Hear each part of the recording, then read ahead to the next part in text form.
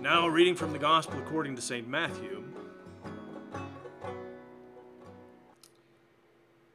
In the time of King Herod, after Jesus was born in Bethlehem of Judea, wise men from the east came to Jerusalem asking, "Where is the child who has been born King of the Jews? For we observed his star at its rising and have come to pay him homage." When King Herod heard this, he was frightened, and all Jerusalem with him. And calling together all the chief priests and scribes of the people, he inquired of them where the Messiah was to be born. And they told him, "In Bethlehem of Judea, for so it has been written by the prophet, 'And you, Bethlehem, in the land of Judah, are by no means least among the rulers of Judah.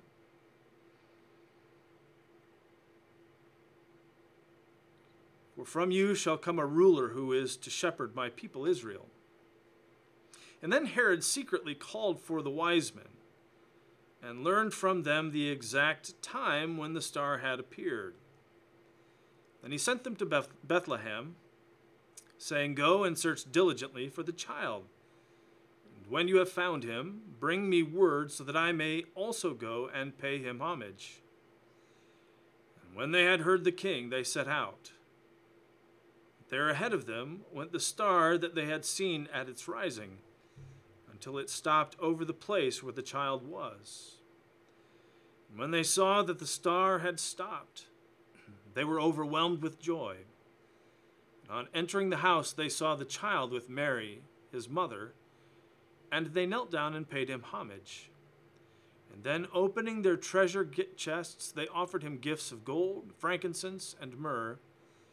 And having been warned in a dream not to return to Herod, they left for their own country by another road. The grass withers, the flower fades, but the word of our God stands forever. This is the gospel of the Lord. We three kings of Orient are. Well, I mean, there are kings in this passage, but the three magi aren't them. There are two kings in Matthew's gospel this morning. There's Herod and Jesus. But generally speaking, we're used to approaching this passage through the characters of the magi, aren't we? I mean, smart folks who travel from the east just to lay eyes on the little baby, whom they've somehow gotten wind of.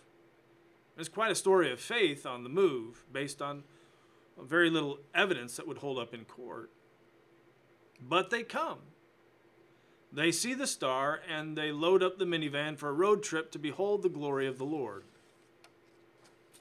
And it's no small trip either. I mean, they come from the east, which is old-timey shorthand for places like Persia and Babylon, or as we call them today, Iran and parts of Iraq. So, as a side note, just for the folks nowadays who are so afraid of, those people, the ones so many are sure are hiding behind their illicit stockpiles of weapons of mass destruction, the ones that people stare at on the airplane, certain that there's a suicide vest underneath an otherwise unremarkable maroon turtleneck. For those who live in such fear of the other, it must be especially irksome to realize that, at least according to Matthew, the ancestors of Ayatollah Khomeini and Saddam Hussein are the first ones to recognize Jesus for who he is. It's probably a good thing to remember the next time somebody starts spouting off about how godless people from that part of the world are, and why we shouldn't allow them into our country until they promise to believe all the same things that we believe. See, the Magi saw the light of the star, and they come to behold the glory of the Lord. Now, it seems pretty clear that Matthew is subtly recalling our lectionary reading from Isaiah this morning. Arise, shine, for your light has come, and the glory of the Lord is risen upon you. Where darkness shall cover the earth, and thick darkness the peoples, but the Lord will raise upon you, and God's glory will appear over you. Nations shall come to your light, and kings to the brightness of your dawn. A multitude of camels shall cover you, the young camels of Midian and Ephah. All those from Sheba shall come, and they shall bring gold and frankincense, and they shall proclaim the praise of the Lord. Now, in fact, Isaiah's recounting of the kings being drawn to the brightness of God's glory is probably where we got the whole we three kings thing in the first place. See, Isaiah's announcement originally comes to a beleaguered people who've been released by the Persians from captivity in Babylon. Yeah, the same Persia and Babylon from which the Magi are thought to have come, only to find upon their return that their homeland is wrecked, worse than the family room on Christmas morning. Now, Isaiah offers a word of reassurance to a people who are trying to figure out why they shouldn't just give up and move down to Florida. The returning exiles felt like they'd been abandoned when they were forced into refugee camps in Babylon. But then, wonder of wonders, they got to come home from Jerusalem, and that was great. But once they sort of limped up the driveway and saw the mess, then they felt abandoned all over again. But Isaiah says, don't worry, I know it looks bad right now, but things are going to change. God is going to make something of this dump once again. Just you wait. And when that happens, well, the people will flock from all over to see the light that shines forth from you. Even kings will drop their golf clubs on the 17th fairway, get in their private jets, and make their way to the middle of nowhere to behold the glory of the Lord shining upon you. Jerusalem will be a beacon of hope for the world.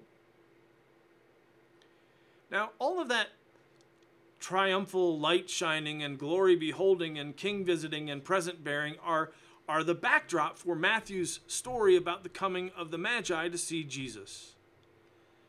The Magi apparently know this prophecy from Isaiah, the one about light shining forth from Jerusalem, and so that's where they go. They go to Jerusalem. But as Walter Brueggemann has pointed out, the Magi missed by 9 miles. Jesus isn't in Jerusalem, Isaiah's city of light. He's in Bethlehem, which is a little backwater town 9 miles up the road from Jerusalem. So even though Matthew trades on it as a backdrop, he doesn't explicitly mention Isaiah's word of triumph, does he? No, and instead, Matthew looks to another prophet, the prophet Micah. And you, Bethlehem, in the land of Judah, are by no means least among the rulers of Judah. For from you shall come a ruler who is to shepherd my people Israel. Bethlehem. It's a little nowhere place, only really a truck stop / convenience store and a flea bag motel, really. And you can understand why the Magi might make the mistake of heading first to Jerusalem, right? I mean, if you're looking for the king, you go to the city, don't you? You don't waste time stomping around out in the countryside, where you're more than likely to bump into Barney Fife and Floyd the Barber than anybody really important. Because kings live in Mount Pilate. They don't hang out in barns on the edge of Mayberry RFD.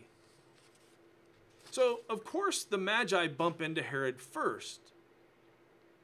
Now, here's where you might expect to find a king, right? Well, at least the first king in our story, anyway.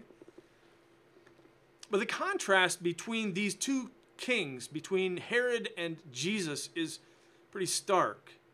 I mean, just based on geography.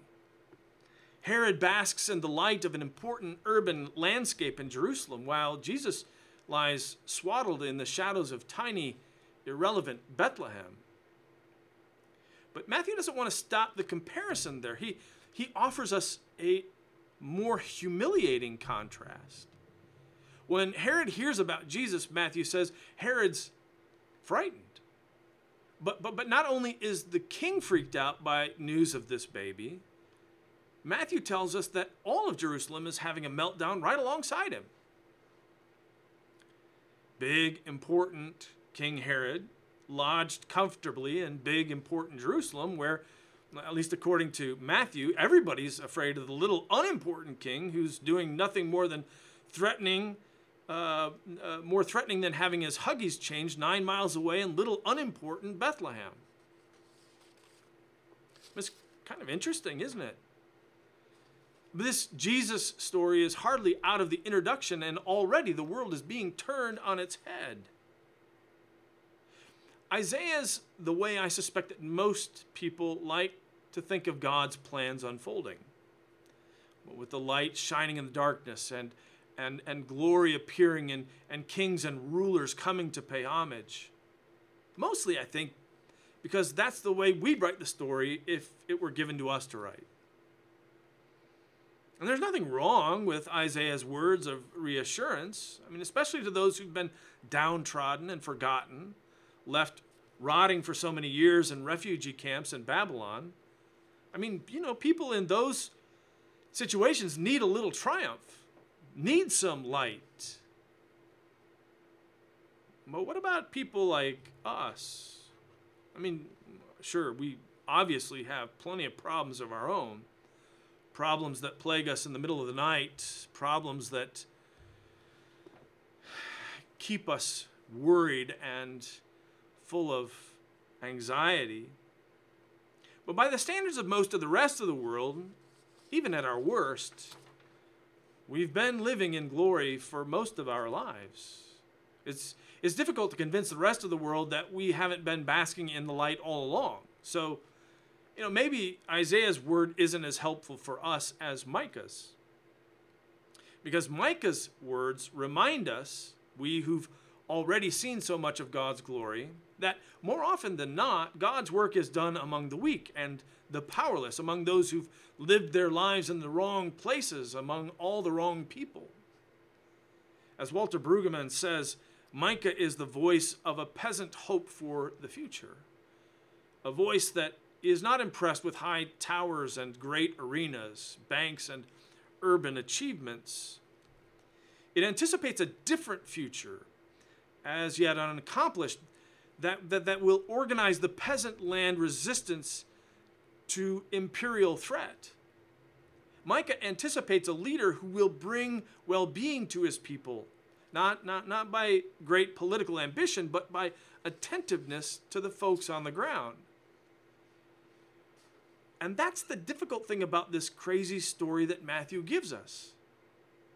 I mean, we're used to kings who lay claim to rule through power, who take the world by the horns, who fashion a destiny that makes other rulers envious. And that's Herod all over, right? I mean, he's ruthless, willing to strip glory from the hands of those he's certain are undeserving and to keep it for himself, even if it costs the lives of children.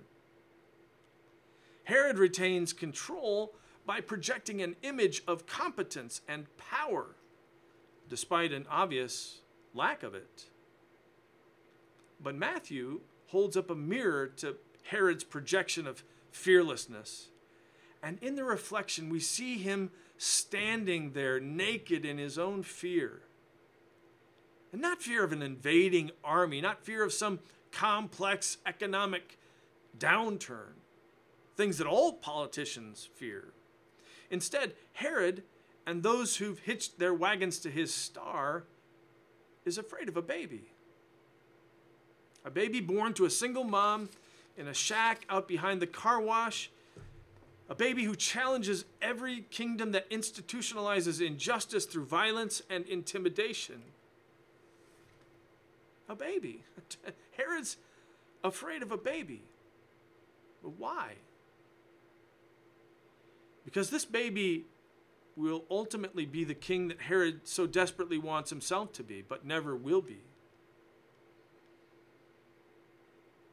Now let's just stop there for a second, because I know what we tend to do with stories like this, stories about a disadvantaged child with special gifts born to poor parents who one day rises above the odds to triumph over adversity.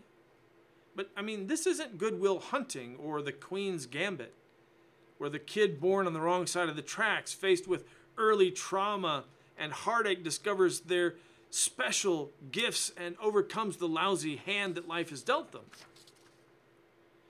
I mean, we like those kind of stories, don't we? I mean, rags to riches, the underdog who triumphs.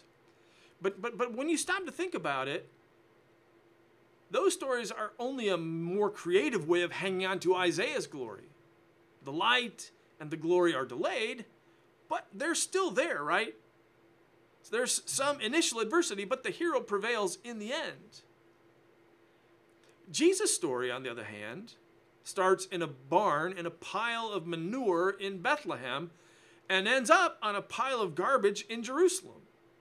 I mean, the whole underdog trope doesn't work in Jesus' case because he winds up executed by the state in the name of royal insecurities. See, Jesus doesn't prevail in the end, at least in the way that we tend to think of prevailing, right? But what do I mean?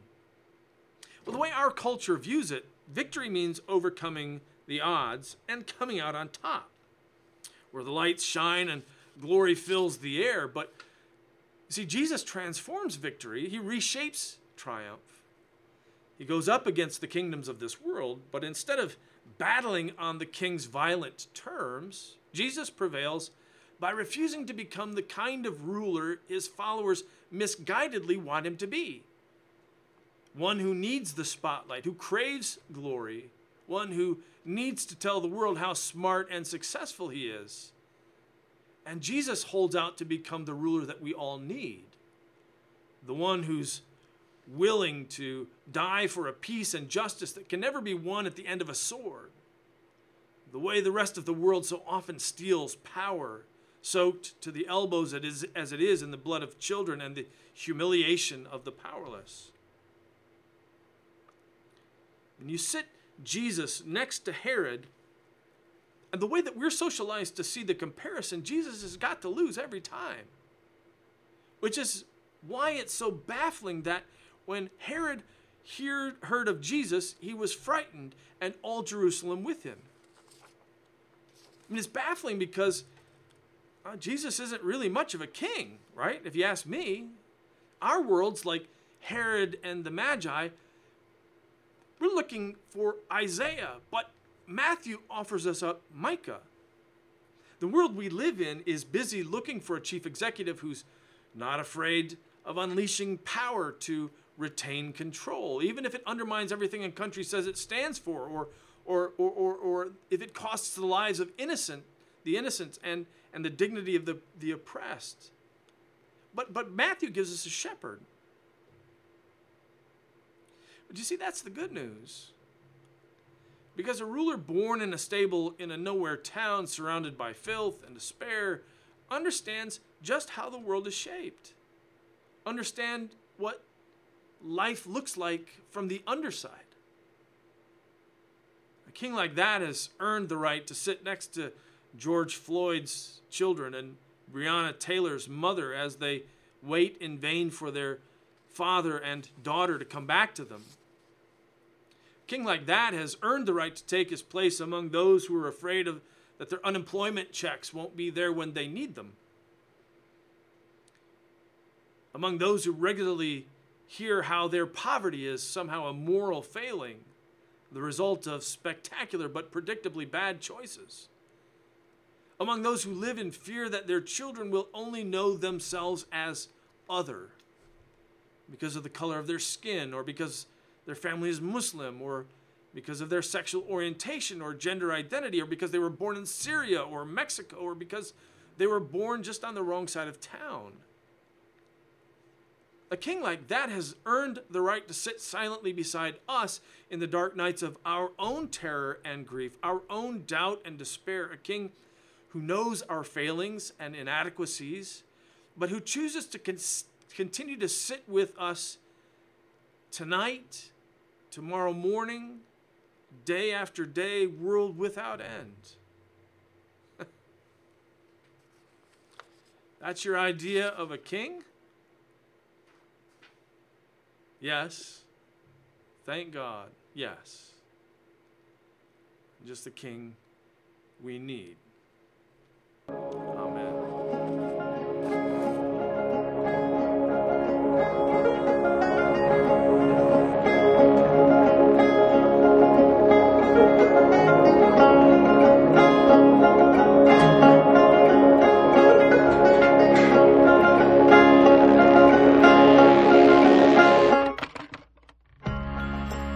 Thanks again for tuning in to the Douglas Boulevard Christian Church podcast. If you liked what you heard, please rate the podcast on iTunes, retweet the link, or just tell your friends. Godspeed until next time on the Douglas Boulevard Christian Church podcast.